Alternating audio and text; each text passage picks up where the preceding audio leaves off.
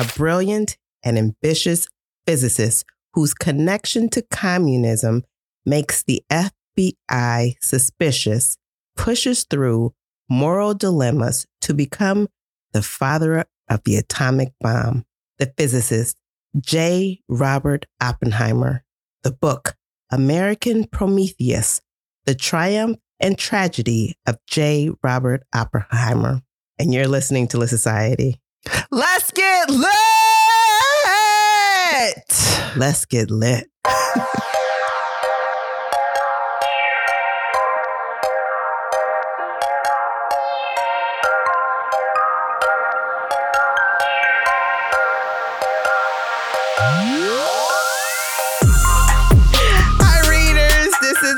And this is Kari. And you're listening to Lit Society, a podcast about books and drama and some other stuff. And it goes on and on and some on. Other stuff. Yes. Yeah.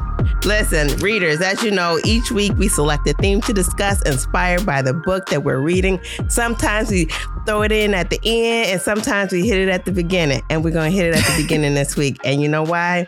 Because I'm going to take it right from the title, American Prometheus. Who is Prometheus? What is a Prometheus? What is a Prometheus? Okay, so I know Prometheus from Greek mythology. What did you have Greek mythology, Kari? Yes, mind your business. Ooh, I don't remember nothing. Right, that's the point. I remember a few things about Greek mythology, but Prometheus doesn't stand out. So I wanted to remember, and I remember studying Greek mythology in middle school.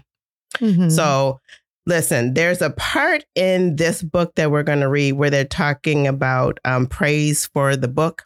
And it says, modern Prometheans have raided Mount Olympus again and have brought back for man the very thunderbolts of Zeus. And this is from Scientific Monthly, September 1945. So that's in the book there. Just in that's the intro, right?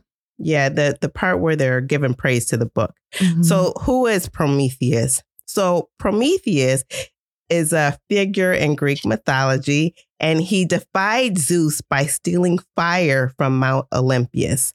And he gave it to humanity, which allowed them to progress and build civilization. This act of kindness toward humanity angered Zeus. Why would that make him angry? Well, he was angry nonetheless, and he punished Prometheus by chaining him to a rock. Mm-hmm. And so when he chained him to this rock, every day an eagle would come and eat Prometheus' liver, which would, and that liver, however, would regenerate each night because Prometheus was immortal. So he was perpetually tortured. Yeah. Yes. And so although he suffered from this plight, Prometheus is said to symbolize rebellion against oppressive authority and the pursuit of knowledge and freedom for humanity. So that's what he represents. His name actually means foresight, and it reflects cleverness and strategic intellect into challenging the established order. Mm-hmm. Now, how does that come into play with our book and Oppenheimer, American Prometheus, who they're referring to as Oppenheimer?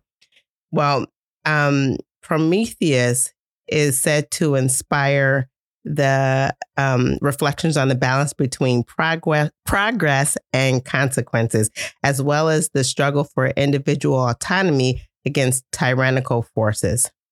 Thank you so much for choosing this as theme of the week, because I thought that by harvesting the power of fire and giving that to someone else, that is where the comparison to Prometheus came from for Oppenheimer. But of course not. You looked a lot farther.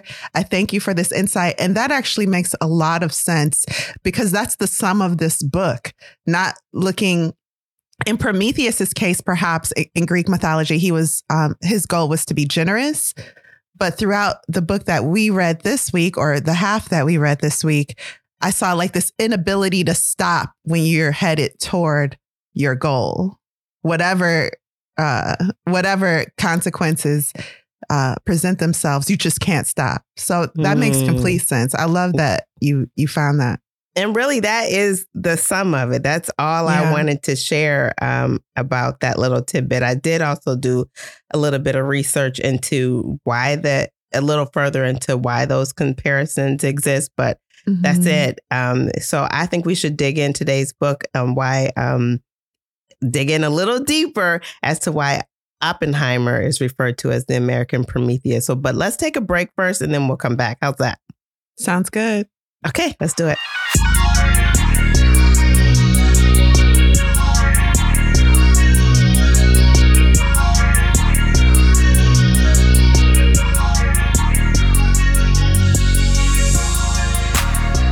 Okay, and we're back. So, Kari, before we get into the book, why don't you tell us a few things about our author and maybe share a little context for the book? Yeah, there are two authors for this book, American Prometheus, the story of Oppenheimer. The first is Kai Bird. I'll say that it's Kai Bird and Martin J. Sherwin. For Kai Bird, he was born in 1951 in Eugene, Oregon. He's an American author, columnist, best known for his works on the atomic bombings of Hiroshima and Nagasaki, the United States Middle East political relations, and his biographies of political figures. He's won a Pulitzer Prize for the book we read half of this week, American Prometheus, The Triumph and Tragedy of J. Robert Oppenheimer. And then we have Martin J. Sherwin. He was born in 1937 in Brooklyn, New York. He's an American historian. Come on, accent. Yeah. His scholarship mostly concerned the history of nuclear weapons and nuclear proliferation. He served on the faculty of Princeton University, the University of Pennsylvania, University of California, Berkeley, where Oppenheimer lectured, as we know, and as the Walter S. Dickinson Professor of English and American History at Tufts University, where he founded the Nuclear Age History and Humanities Center. Now, both of these men are very much accomplished, of course. Kai Bird's alma mater, Carleton College and Northwestern University, and then Martin J. Sherwin went to Dartmouth, University of California, LA, and as we said, Berkeley.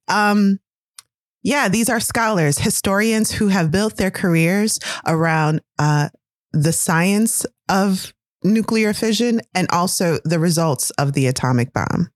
Okay. Is that enough context? That is plenty. Thank you so much for sharing that information about the authors. Thank you.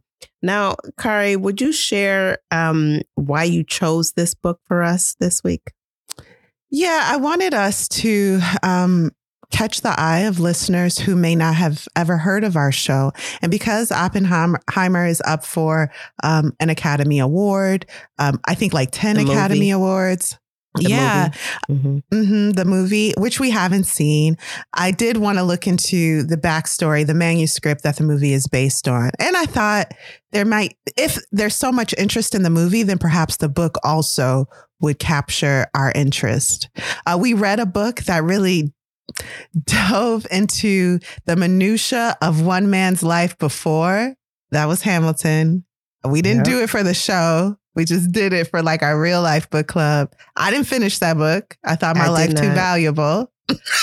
And so yeah, we'll see. We'll see how we feel about this one. Yeah. Okay. And who do you think would enjoy reading this book, Alexis?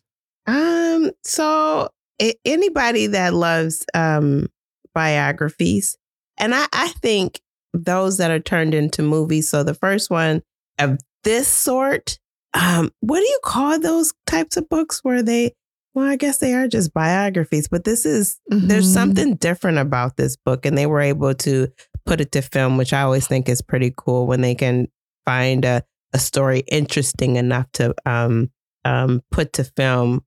This, for me, this book was like a textbook. So it was really dense. That's the word you use, Kari, and I'm going to take that because it was very dense. So anybody that likes biographies, I think you'd like that. But then also any book that was turned into a movie might have the similar impact. Maybe a Schindler's List, because I know that was a book turned into a movie. So something like that. That's my thought on it. I will say there's a type of biography that is very story-like. It really has a theme, and it carries that theme throughout the person's life in order to give you an idea of who they were. This is not that type of book. This is the type of book, like Alexis said, it is a textbook. It is as much about Oppenheimer's life as it is about that time period in world history. It's about the 40s. It's about the 50s. And it's about the details. Okay. Yeah, it is not creating a story for you. So you should know that. But I'll tell you what, there is a theme that comes up, especially in this first part of the book, and that's communism. Yeah, there are themes, right? Like Oppenheimer's relationship to women, which we'll talk about, his relationship to politics in general. But these themes are not followed. It's not a line throughout the book. I'll give you an example. We read Maya Angelou's I Know Why the Cage Bird Sings. That book is really about her identifying who she is and why she's valuable or worthy of life and living and just valid as a human. And you see that in how her relatives interacted with racial injustice and how she was confronted with some assault of some kind. You see that theme throughout the book. I did not find throughout this book a theme that I could bite into. Okay. So, okay. How long do you think it took to write this book?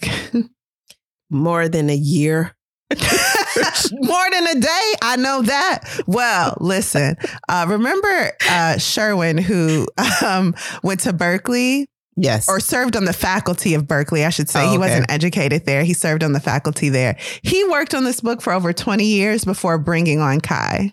Absolutely makes sense. Absolutely. Can I tell you, if I work on a book for 20 years and then you help me finish it, even if it take us 30 years to finish it, I don't want to share that Pulitzer with you. This wasn't even your idea. But they share the Pulitzer. Oh, so. There they go. Okay, well, thanks. That's their business. Mm-hmm. Yeah, no problem. Should we take a break or should we dive right in? You ready to dive Girl, right in? Let's dive in so we can hop out. Ooh. Okay, let's the talk floor about this book. Yours. All right. You guys, I'm going to try to break this up into edible sizes. Pertaining to things we all probably care about. I hope that makes sense. So let's go into part one. Please and thank you. Part one, it begins. Robert Oppenheimer, who I'm going to call Oppie, had spun out of control. He had to make a choice. Should he fight the charges laid against him or resign from his government position? What am I talking about, Alexis? Are these charges of communism? Yeah, anti-American communist ties. I won't even know. I don't know if I can say this is at the end of his career or when he's nearly retired. As a scientist, I don't know if you ever retire, but he is not at all. The bomb's blown up. He's made the bomb. The bomb is blown up. All that's done. And now charges are being brought against him of political affiliations. Which is crazy. So please. Especially as you read the book, where you see his kind of attitude toward politics in general. It's very interesting that someone chose to make their political career perhaps on the back of bringing down Oppenheimer. Well, anyway, Oppenheimer had made enemies and allied himself to communists during the worst time for such friends in American history. We know about the witch hunts. We know how people were blacklisted, how their livelihoods were taken from them. His home was tapped. Bad press was published about him. He felt like a hunted man, hunted by the country he loved, the country he'd given so much to. He made a choice. He was going to fight the charges laid against him. He loved this country and he felt he was fit to serve the government as he had been doing for over a decade. So how you going to say I can't do my job after I've been doing it for over 10 years? Explain of us can relate to that. Mm-hmm. 9 years after the highlight of his career, his government had made him one of the most notable names in their anti-communism campaign. He'd argued to control the nuclear power that he'd helped develop. So he made it. He was like, and I'm saying he made it. I'm being real glib here. Of course, there was a team, a city of people that actually made this. And even the idea for the atomic bomb was not his alone. He took the science and the experiments of others and just developed it further. But credit is due. So he was head of the city that basically developed the bomb. So just know that when I say he made it, I'm just doing this to be, I don't know. Yeah. The just credit so you is know, given we to know. him. Yeah. The credit is given to him. So that we're following the line. Yeah. So as soon as he made it, he was like, don't use it. It's crazy. It's crazy. It was a weapon that could wipe out the whole world. A government official asked him, so yeah, that's great. How can we protect ourselves as Americans? And he was like, with a screwdriver. Take that screwdriver and open everyone's luggage, everyone's bag in the whole world. And, they didn't really get the point. The only defense against nuclear terror was the end of nuclear weapons, but that was ignored. His arguments dismissed. The events that would secure his legacy and ironically end his career had begun. So let's get into that. He was wise. He was foolish, according to some. Physicist Freeman Dyson compared Oppenheimer to Faust. Do you know the story of Faust? Oh, I do, but that's an old memory. Yeah, so Faust makes a deal with the devil and then it's like, just kidding. I want everything you gave me, but I don't want to give up as much as I had agreed to give up. And just like Faust, Oppenheimer tried to backtrack on his arrangement. Some saw the ridicule of Oppenheimer as anti-Semitic, but who was he and what he truly believed in is what we'll dissect here. His childhood was idyllic. Compared to some, perhaps. His parents seemed very much in love. They were of money. His mother was an artist. His father was, he was like an industry man, right? A textile importer. And his mother was a painter. What this means is that this was a non-practicing Jewish family. They had money and he felt secure and nurtured at home. It was an irony that his life devoted to social justice and science would end in mass death underneath a mushroom cloud. He was devoted to science from an early age, and he saw it as unrelated to religion. He was wealthy, doted on, but generous and thoughtful at first, maybe even a little humble at first. But quickly that kind of changed. He was curious, intelligent, a very precocious child, and he rewarded his parents, he said, by developing an ego. Let's talk about what that type of child goes through growing up. So just taking, for example, school and camp life.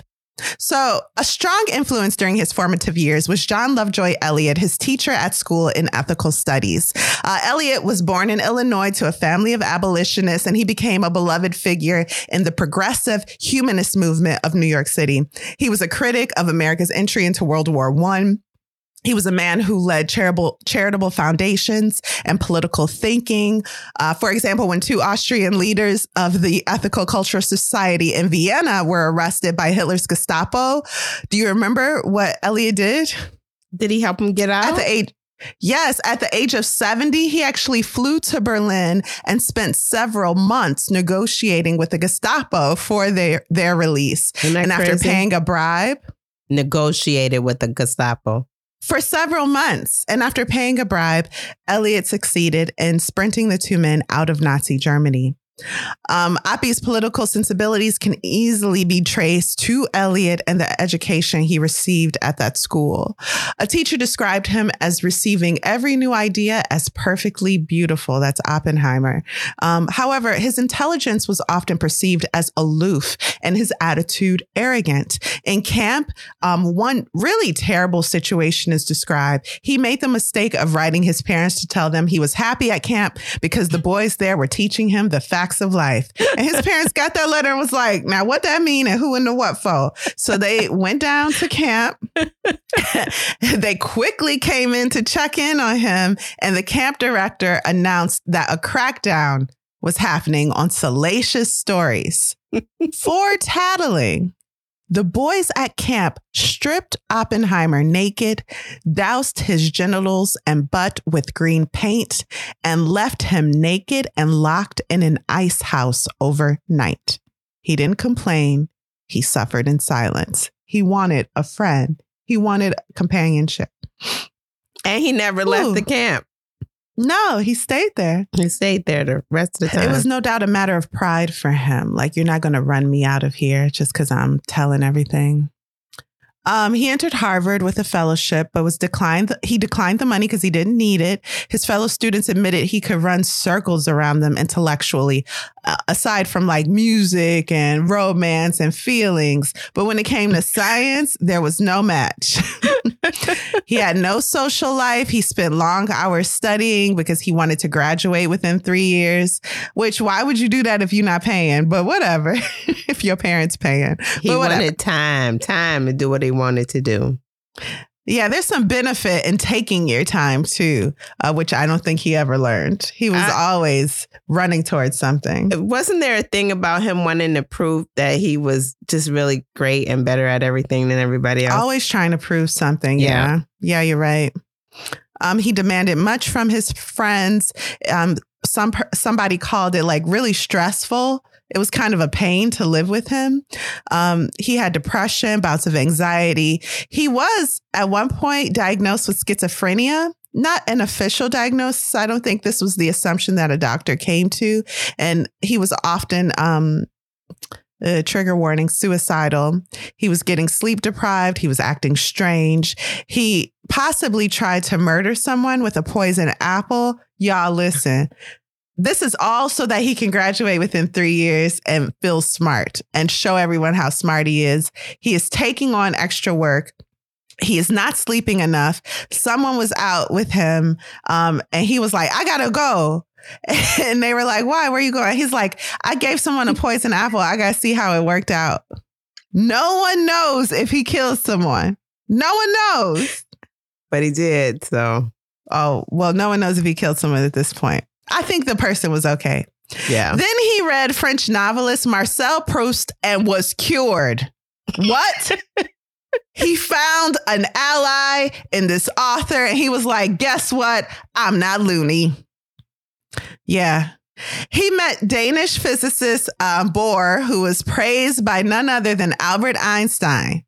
Bohr's mother was Jewish, and in 1922, he won the Nobel Prize for his theoretical model of atomic structure. This is a big deal. This is like when you meet a friend and she's everything you want to be, and she's got everything you want, and she also shares your passions, but she's excelling in them, and you're like, I want to be like you. I don't know what that's like, but that's what I assume it's like. So Bohr, though, became like a god to Oppenheimer. And I don't know if this godlike relationship ever stopped. So throughout his life, you'll see Bohr pop up, say something, and then that becomes Oppenheimer's mission. So dangerous. Yeah, right? This is a man who was religiously aloof, but he seemed to be making a religion out of everything. Oppenheimer became smitten with an intelligent classmate named Charlotte, and so did a peer named Frederick. Contemptuous of authority and armed with a dangerous wit, Frederick liked to tell his Gentile friends, when your ancestors were still living in the trees, mine were already forging checks.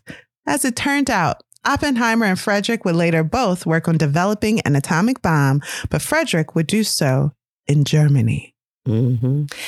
Let's talk a little bit about his relationship and view of women. He didn't really understand them. He was like, if you need one, like you actually need one, then go ahead and have one, but don't get attached to it.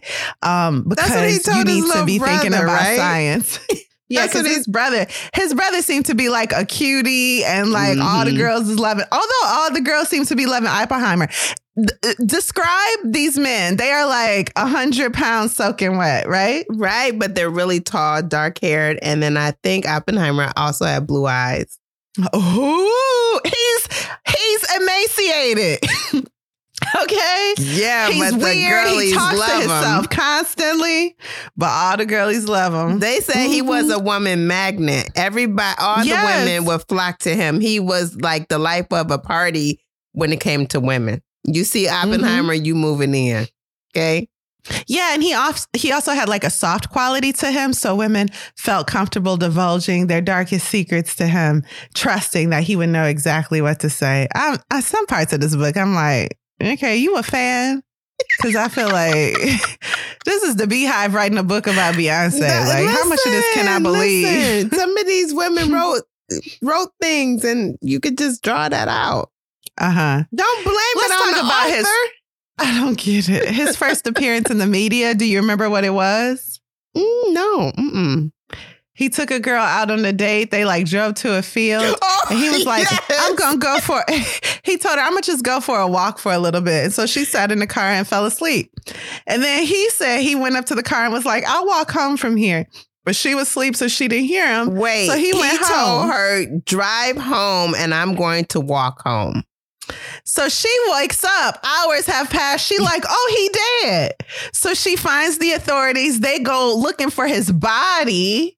And just on a whim, they decide to try his house and he in bed sleep. And he like, oh, I told her. It made international news, y'all. He was so embarrassed.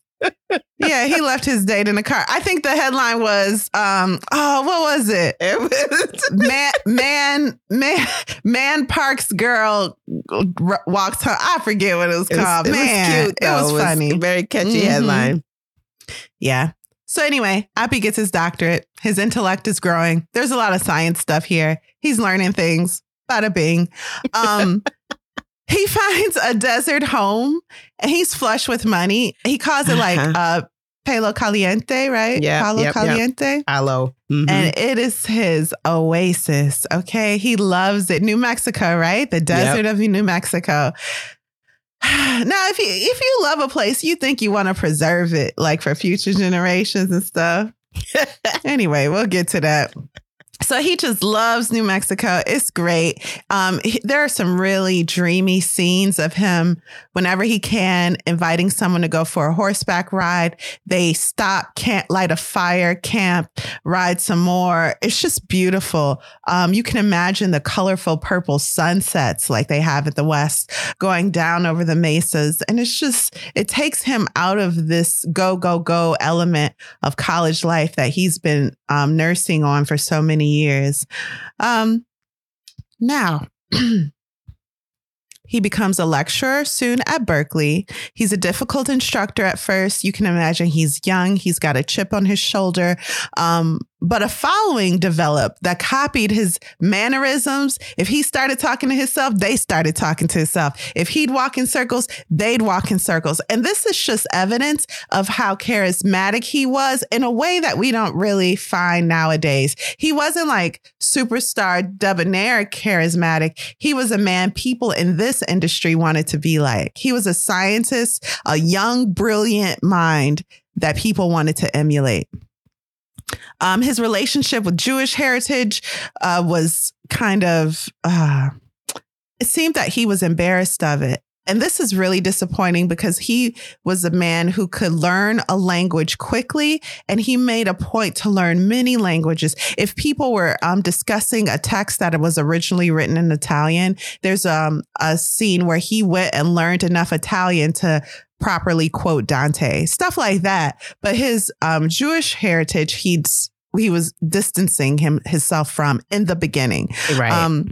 And he seemed to embrace it. His embracing his Jewish heritage seemed to coincide with him becoming more confident overall as a man in life.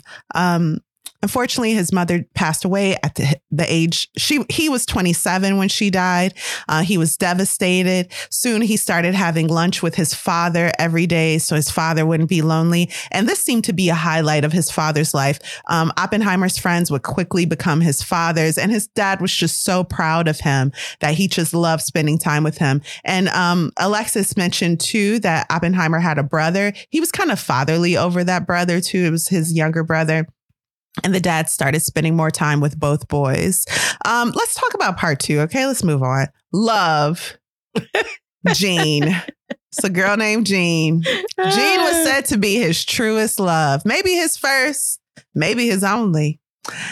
They met when she was 22 years old. She was petite, beautiful, well off, daughter of an English scholar, devoted to Shakespeare, could quote any sonnet.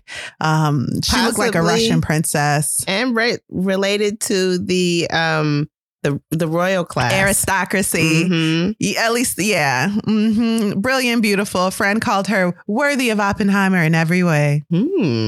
That's how people describe me when I met my husband. Oh, that Kari, yes, she's worthy of him in every way. Did they, though? Anyway, no. A non-practicing member of a few religious institutions, Jean was an early non-fascist. She was like, I don't like Hitler because he says Russia's bad and I love Russian art. And I don't even want to think of a time of Russia not being the best of everything. Their romance was intense from the start, this Jean and Oppenheimer romance. She was aware of his eccentricities. She was introspective like him. She explained away his odd behavior to a childhood focused on intellect. She'd tell friends, he'd be walking in a circle mumbling, and she'd be like, well, he was raised to give lectures at 7. And so he never really developed. I don't know why she's got an English accent. But anyway, she didn't. Yeah, she might. She aspired to be a Freudian psychoanalyst. She was against any type of religious claptrap. Their relationship survived for 3 years, and her passion for social causes rubbed off on him. So as he's developing these friends, Bohr and now Jean, is shaping his personality and his core ideology. He became interested in social responsibility. He devoured Marxist and pro-Soviet literature thanks to his friends and family. He assisted relatives in Germany, helping them financially and otherwise to immigrate to America. One example is his father's sister, his aunt. He helped her and her family to come to America and escape Nazi Germany. They loved him forever for it. Julius, his father, died of a heart attack at 67. It was a shock. He'd grown closer to his sons after the death of his wife, and Oppie's friends had become his, remember I said. So it was a real blow to Oppenheimer, but he was still very close to his brother, almost fatherly, like I said before. So the brother is artistic, diverse in interests. He married a woman Oppenheimer didn't approve of. Oppenheimer would call her a waitress. He joined the Communist Party, but his devotion to it was vague. That's all I'm really going to say about the brothers. Typical brother stuff. So, was Oppenheimer a communist? Alexis, can you answer this for us? No. I can't. No, you can't answer it or not. And also, no, he wasn't a communist. That's what he said. Listen. Go on. Listen. If it's a meeting of murderers, I know I'm comparing communists to murderers, but just go with it for a second. No. If they meet every week in my neighborhood, and I go to the murders, I dabble in murdering. Am I a murderer? I might not hold a card. Wait now. You said I might not have a card that says I'm a murderer, but I go to the meetings and I do what they do. You said you do what they do. If you murdering, you're a murderer, okay? That's different. Thank you. That proves my point. He would go to these meetings, not all of them, and there is this line where it says that there were certain things that members of the Communist Party could not do, and he was doing them, so he wasn't a communist. Period. He was just too arrogant to apply any type of rules to his life. That's all. But that'll make him a communist. Think this book shows he was aloof about it. He dabbled in it. I mean, to me, it's like just because you don't have the wherewithal to be truly devoted to a cause does not mean that you are completely excused from it either. He didn't even pay membership dues, so I don't know how you can say that. This man a whole communist, but whatever. Here we go. Let's move on. Let's agree to disagree. Oppenheimer met Kitty Harrison and fell in love. Friends were concerned. Kitty been married 3,000 times. She was German, fashion forward, fine. She was from a Euro aristocracy, old money family too. She became a bohemian in college, hanging. Now, wait, real quick. go ahead and clear up all 3,000 marriages right quick that Kitty done jumped in and out of. So at first she was like a boho college student, and she'd hang out impulsively with these artists and impulsively married one, a Boston-born musician. She happened upon her husband's diary one day. It's like if you find your boyfriend's phone and you just go through the text messages, you don't expect to find nothing, but maybe you will, just a hunch. So she decides to go through his diary. What'd she find, Alexis? On this hunch. I think the main thing, I know there was something up, but the one that stands out was that he was a homosexual. And so she was, go ahead, able to get the marriage. Alexis, you're wrong. He was a drug addicted homosexual, drug addict. Drugs were first, and also he was a homosexual. But yes, those things did happen. Imagine reading your boyfriend text, and his text message to his friend is like, "Ooh, I sure do love being married and being a drug addict, addicted homosexual." I'm sure it didn't say. So that happened. The courts granted her divorce due to obscenity. Second husband, who she never stopped loving. This man had money, liked to live poor, one of them people. He was a communist, okay? He was like, we gonna live like the people. She was like, how come we can't live like the rich people? I can't live like He must have been crazy fine. This man was gorgeous. He was. They would have to go to the well to get their water. They would pass 5 Starbucks on the way to the well to get their water. She come bringing it back in the bucket like, here you go, baby. No, anyway, she got tired of that life. She did not want it. She didn't leave him for a little bit, but he was too fine. It was like 5 days. She went right on back. But anyway, he died in battle, you guys. It was really sad. She was a 27-year-old widow of a war hero. For stability, she then married an older doctor she'd known for years. Almost immediately, she hated him. I said as soon as she got married, it was just not what she wanted. She knew, but she hung around. Okay. She met Oppenheimer at a party. They began dating despite her marital status. She was Kitty married. Spent 2 months.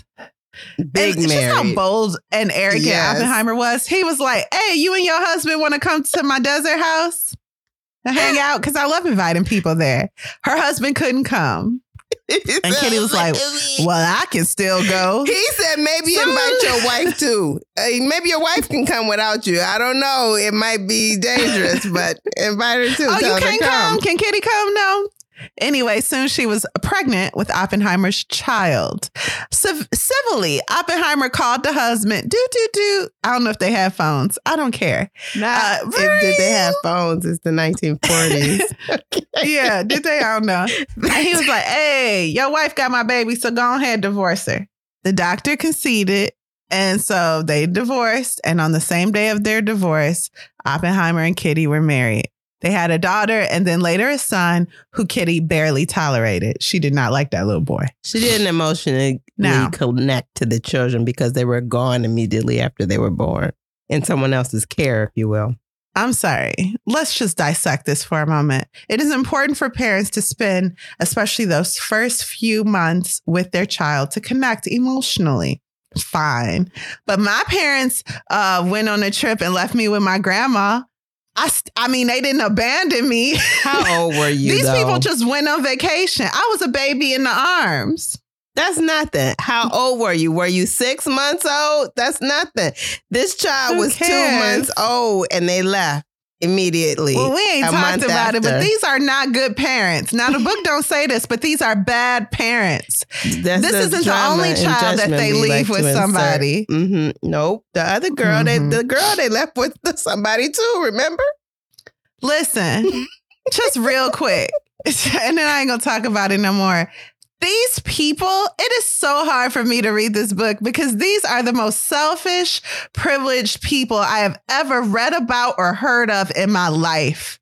These people had a child, didn't like the child from the get. Let's not pretend. So he took Kitty away so she could go party. They could go have a good time. And they left the child with a family. This was 2 weeks. They came back and was like, hey, y'all, we back. And the family was like, oh, here's your child. And they was like, oh, yeah. Put that in a bag.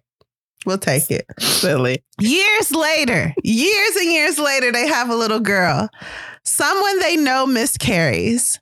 They leave the little girl with the woman and act like nothing happened. Like they never had that little girl. One day, Oppenheimer go to the woman's house. No way. They sipping martinis and gossiping. And the woman is like, well, this is nice, but don't you want to see your daughter? And Oppenheimer goes, oh yeah, you want to keep her? Or the woman is disturbed by this conversation. She's like, maybe you should talk it over with Kitty. And he's like, oh no, because I know it's cool. You can keep her. You want her? She probably cute. I mean, I wouldn't know. I don't be looking at her like that, but she probably cute. First, I wanted to talk to you first. The woman said, I love children, but this is your child. So anyway, let's move on. Whew. Y'all, I'm tired. The science. January 1939, Otto Hahn and Fritz Strassmann successfully demonstrated that the uranium nucleus could be split into two or more parts. They'd achieved fission by bombarding uranium, one of the heaviest of the elements, with neutrons. Yes, science. I hate this stuff. So when Oppenheimer heard about this, he was like, it could not happen. That's impossible. And then he went to the chalkboard and proved mathematically how it could not be done. But the next day, the experiment was successfully repeated by someone else. And when he saw it, right away, he accepted it. In less than 15 minutes, not only did he agree with the reaction, believing it to be authentic, but he also speculated that in the process, extra neutrons would boil off that could be used to split more uranium atoms and thereby generate power or make bombs. It was amazing, someone said, to see how rapidly his mind worked. Steps were being made toward destruction. I'm trying. I'm trying with this book. Way to make it exciting, Carly. Yes! Way to make it. Destroy. Why are we doing this? Oh, just because we can. That's all. It had a purpose. We'll talk about it.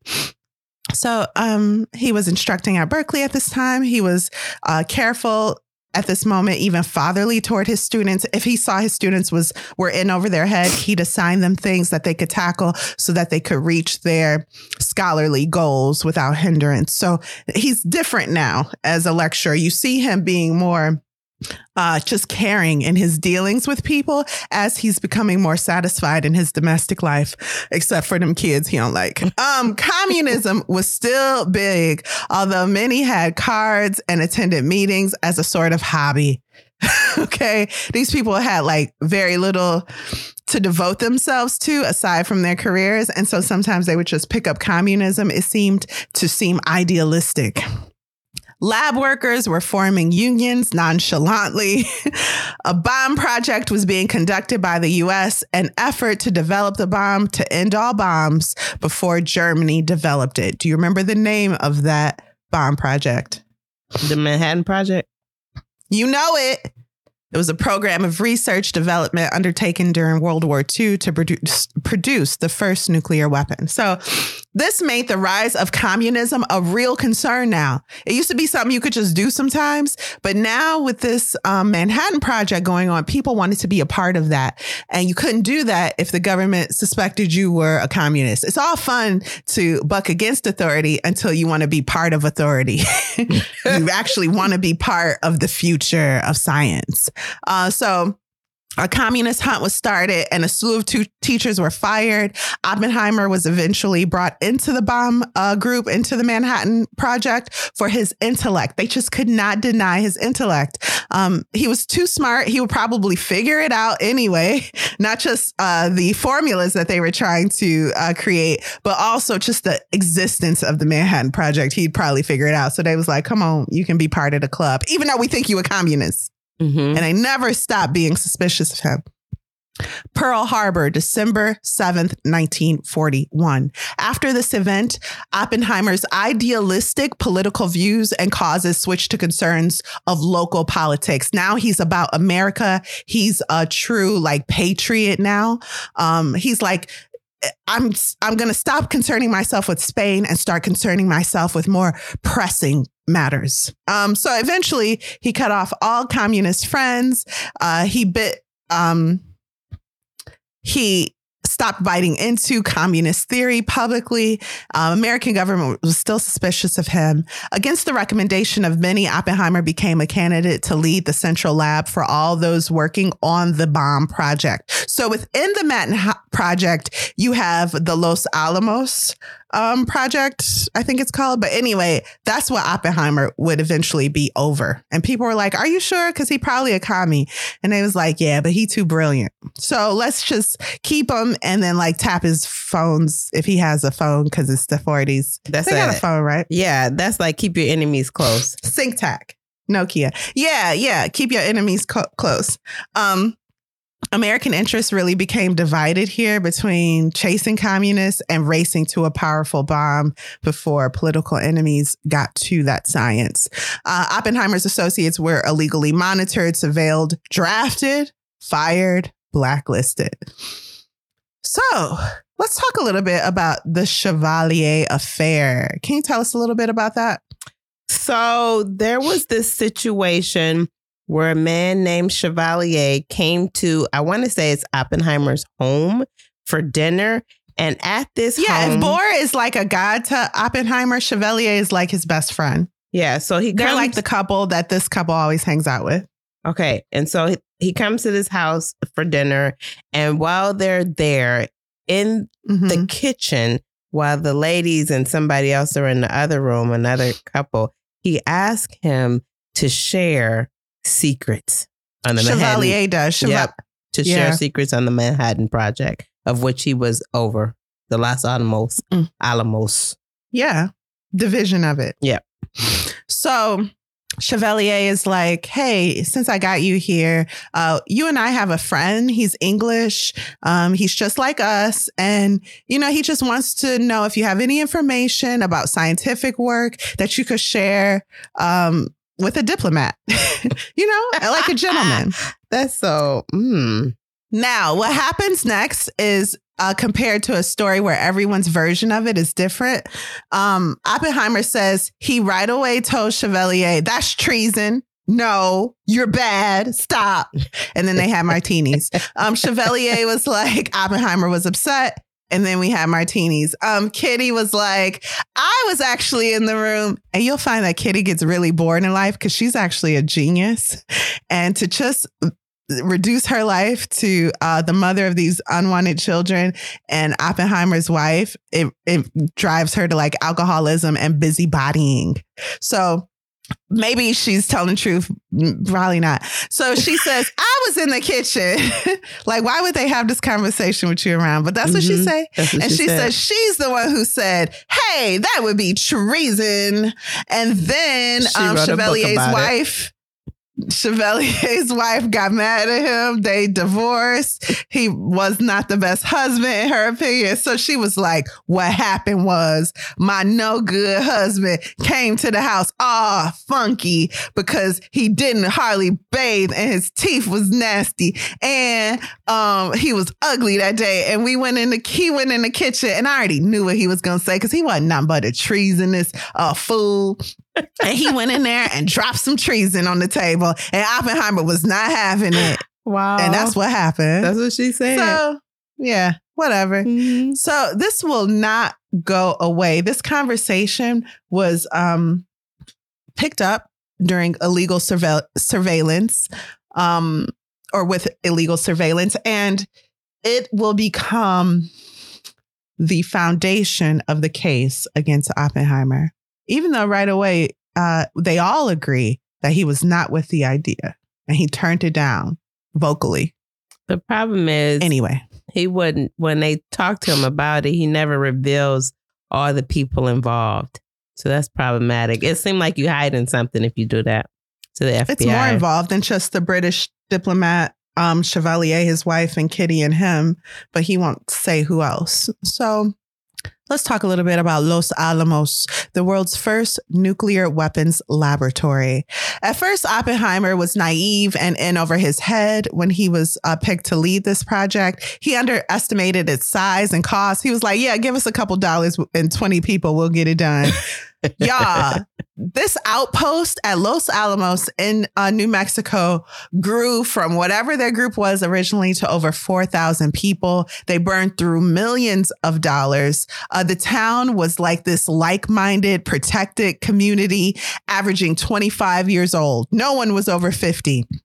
It was a utopia for some people, at least at first, but soon it became like a cage in many ways. They was like, if a friend invited you out to eat and you just didn't want to go, they drive past your house and be like, I see you in the windows. It was just too much. Everyone knew everyone's business. One of the houses got turned into a burlesque house. And then diseases started spreading. And they tried to close it. Did they close it down? Yeah, they all knew about it. Anyway, it was just, yeah. Anyway, soon it became to feel like a cage, especially to Kitty. Kitty and Oppenheimer's relationship was actually pretty good. It seems to other people that she respected him, although she cut him off in conversation and kind of speak down to everyone. No one really liked Kitty, but it was undeniable that she was, I don't know. She was like a great host because she had nothing else to do. And she was an intelligent woman. She preferred the company of men. Men didn't like her either. Everyone could tell she was mean. They have words about her. Yeah. And you know who she didn't like? Her kids. So anyway, actually, that reminds me. The government started spying on their house, but Oppenheimer and Kitty, they knew it. So Kitty would trick government officials into babysitting her kids and she wouldn't come back for hours. Do you remember that? And once the head of the FBI, whoever was over this case, realized what was going on, he pulled his man off to Kitty. She'd be walking to the kitchen like, where are them communist papers? I'll be right back. And then she go shopping for like 5 hours and come back. And they'd be like, where are the communist papers? She'd be like, what are you talking about? I've been drinking. She had problems. She had problems. She was not happy and she was not occupied properly.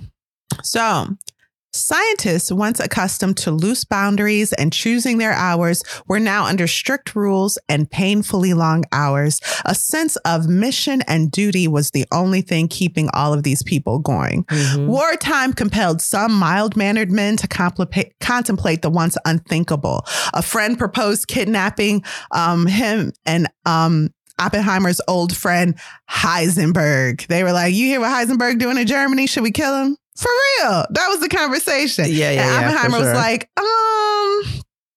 no, let's just tell the government. And the friend was like, okay, you sure though? Because I'm down. Oppenheimer was like, yeah, I'm sure, man. Nah. So Oppenheimer had other activities the government was noting. He was seeing Jean twice a year. Remember, that's the one that looked like who was really in love with Shakespeare. She was possibly an aristocrat. I think a Russian aristocrat. Anyway,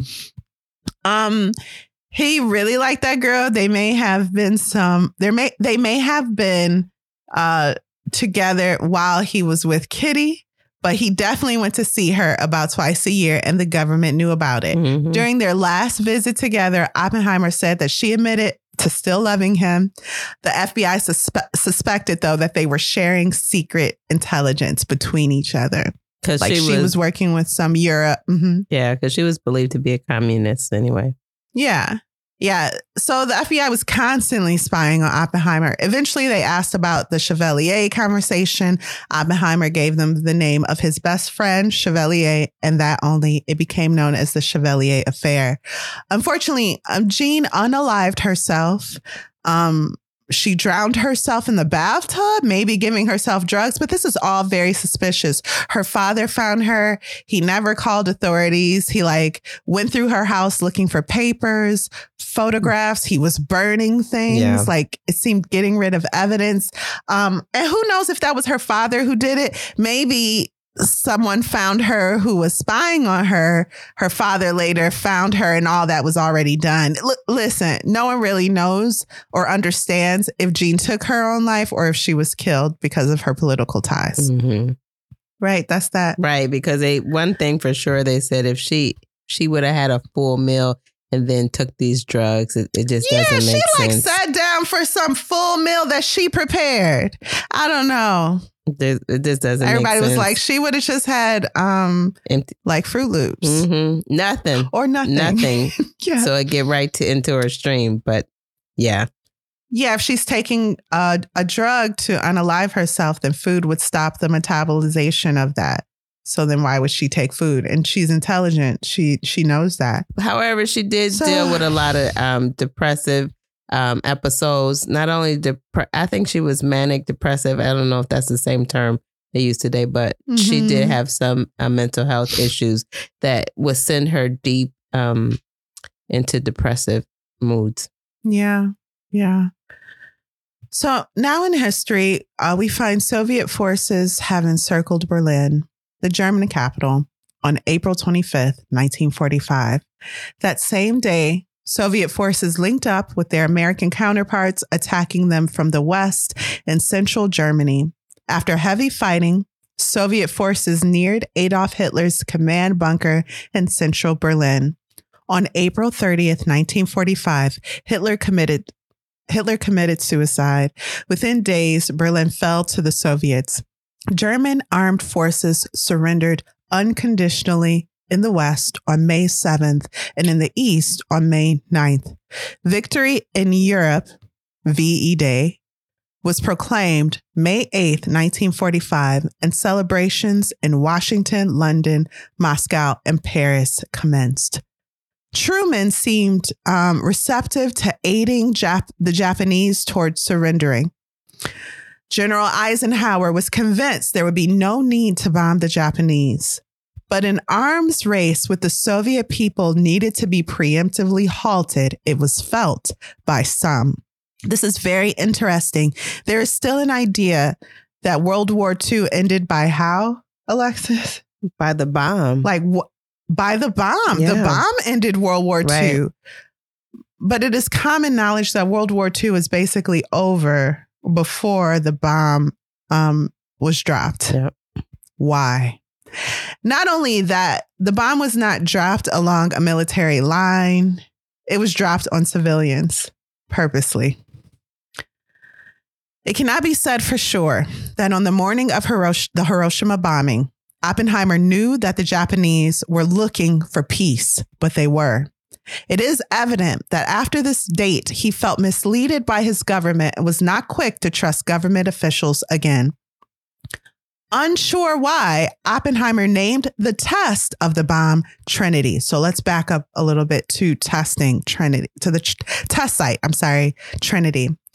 As if people were not already anxious enough, a last-minute test firing of the implosion explosives without the plutonium core had just indicated that the bomb might be a dud. It might not even work. This is before the test, not Hiroshima, but before the test site at Trinity. Oppenheimer recited a stanza from Hindu religious texts, and it went like this. In battle, in forest, at the precipice in the mountains, on the dark great sea, in the midst of javelins and arrows, in sleep and confusion, in the depths of shame, the good deeds a man has done before, defend him. Everyone involved was overworked and exhausted. At 5:30 a.m., the test was conducted. Heat could be felt on the face 20 miles away. The mushroom soared to the heavens. It worked. It worked indeed. Everyone returned to Los Alamos rejoicing. Oppenheimer knew the Japanese cities that would be targeted. Days later, after the testing at Trinity, he began muttering, those poor little people, referring to the Japanese. He sighed with an air of resignation, like, too bad for them.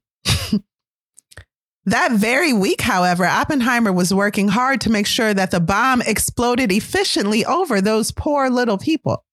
And then we come to August 6th, 1945. Later in the day, the news was announced over the Los Alamos public address system. Attention, please. Attention, please. One of our units has just been successfully dropped on Japan. Frank Oppenheimer was standing in the hallway right outside his brother's office when he heard the news. His first reaction was, thank God it wasn't a dud. But within seconds, he recalled, one suddenly got this horror of all the people that had been killed.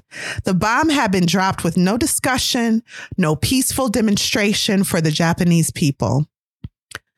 That day, a crowd gathered in the auditorium. Oppenheimer took the stage and he raised his hands like a prized fighter.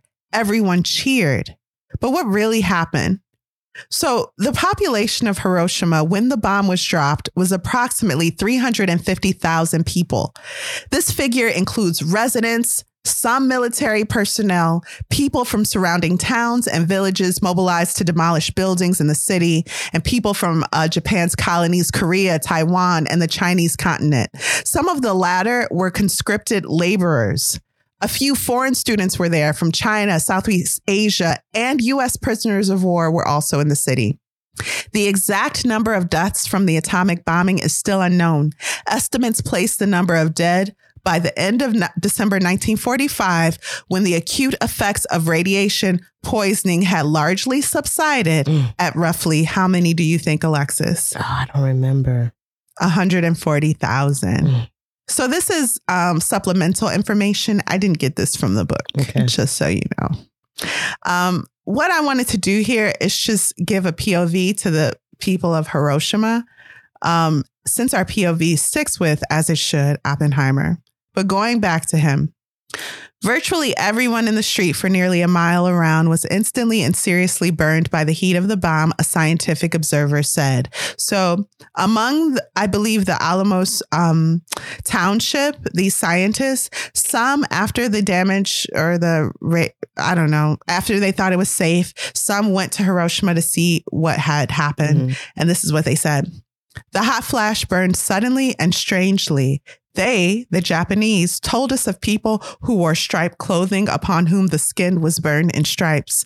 There were many who thought themselves lucky, who crawled out of the ruins of their homes only slightly injured, but they died anyway. They died days or weeks later from the radium-like rays emitted in great numbers at the moment of the explosion.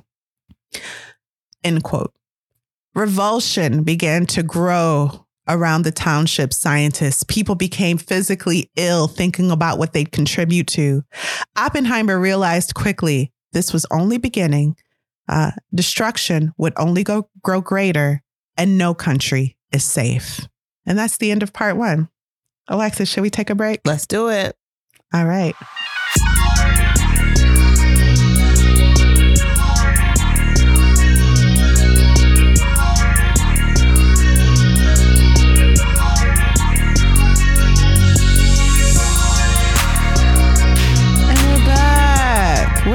We're back. Alexis, what did you think of American Prometheus, The Triumph and Tragedy of J. Robert Oppenheimer, Part 1?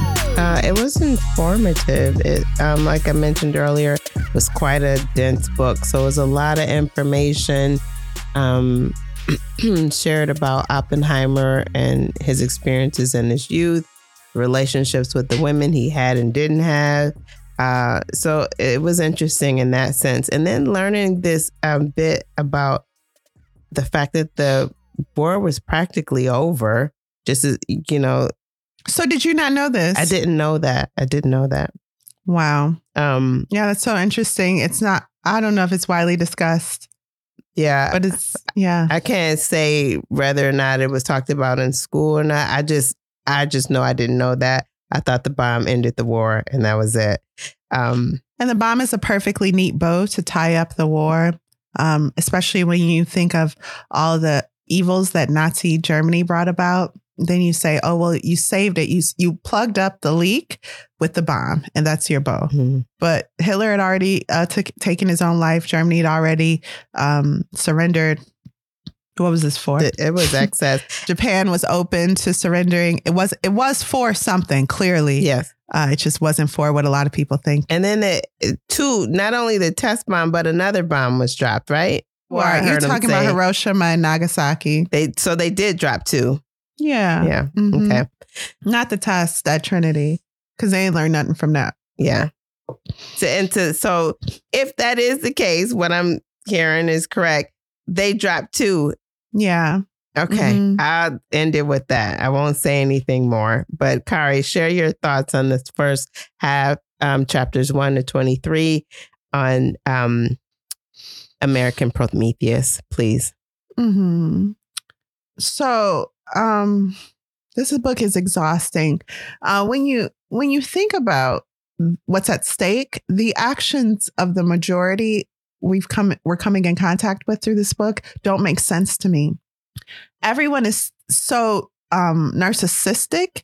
They are so absorbed in the advancement of science, not just for the sake of science, but for the sake of their name. There's a point where Oppenheimer is being considered to run the division. Los Alamos. Sorry.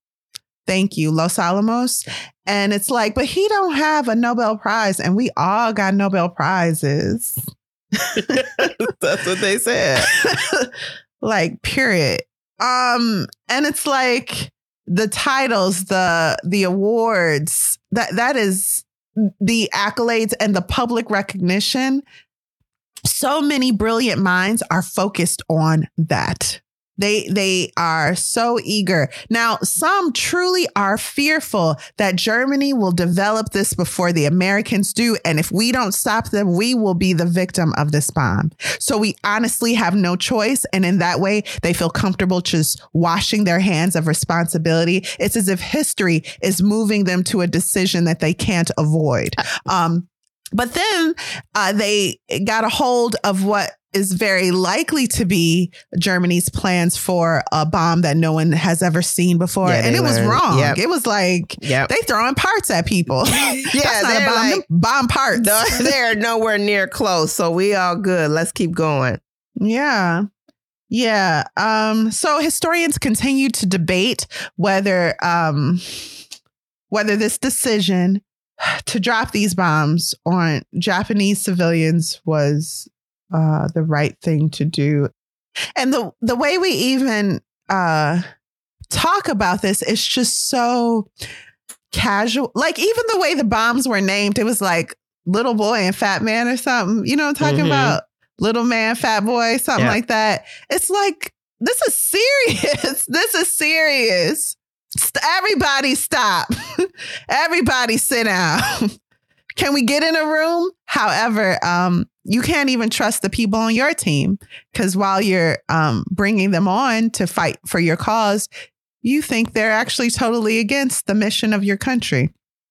So, yeah, it's tricky. You're investigating. I'm not having fun. You're investigating the people that are running this organization to help you develop this bomb. Mm-hmm. That is no unity. Yeah. There's no unity here. So that's that. Wow. Did I say what I thought about? You didn't ask me what I thought about it, did I you? sure did ask you what you thought about it, but I'm not having fun. I'm not having fun. I'm not. well, we're going to finish the book, Kari. Oh, yeah, we better. Okay. So what we doing next week, okay? Oh, yes. Oppenheimer Part 2. Stay tuned. Yeah. Yes, you guys. Bring the attitude and the excitement back, okay? Oh, it's the best part of my week. This book is terrible. Hey, y'all, listen. Don't read it. Don't read it, but please listen to our show. It's too soon. Thank you for listening. Do anything else. Why did I pick this book? I apologize to everyone involved. And this is part 1, but we covering part 2 next week.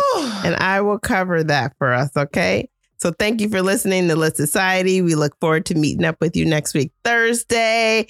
Lit Society is brought to you by Alexis Honoria, that's me, and Kari Herrera. Support the cause by leaving a 5-star review for our show on Apple Podcasts and Spotify, and leave a comment about why you absolutely love us on both of those platforms. Also, take a look at us on YouTube. We're here. Hi. Good to see you. Thank you for showing up.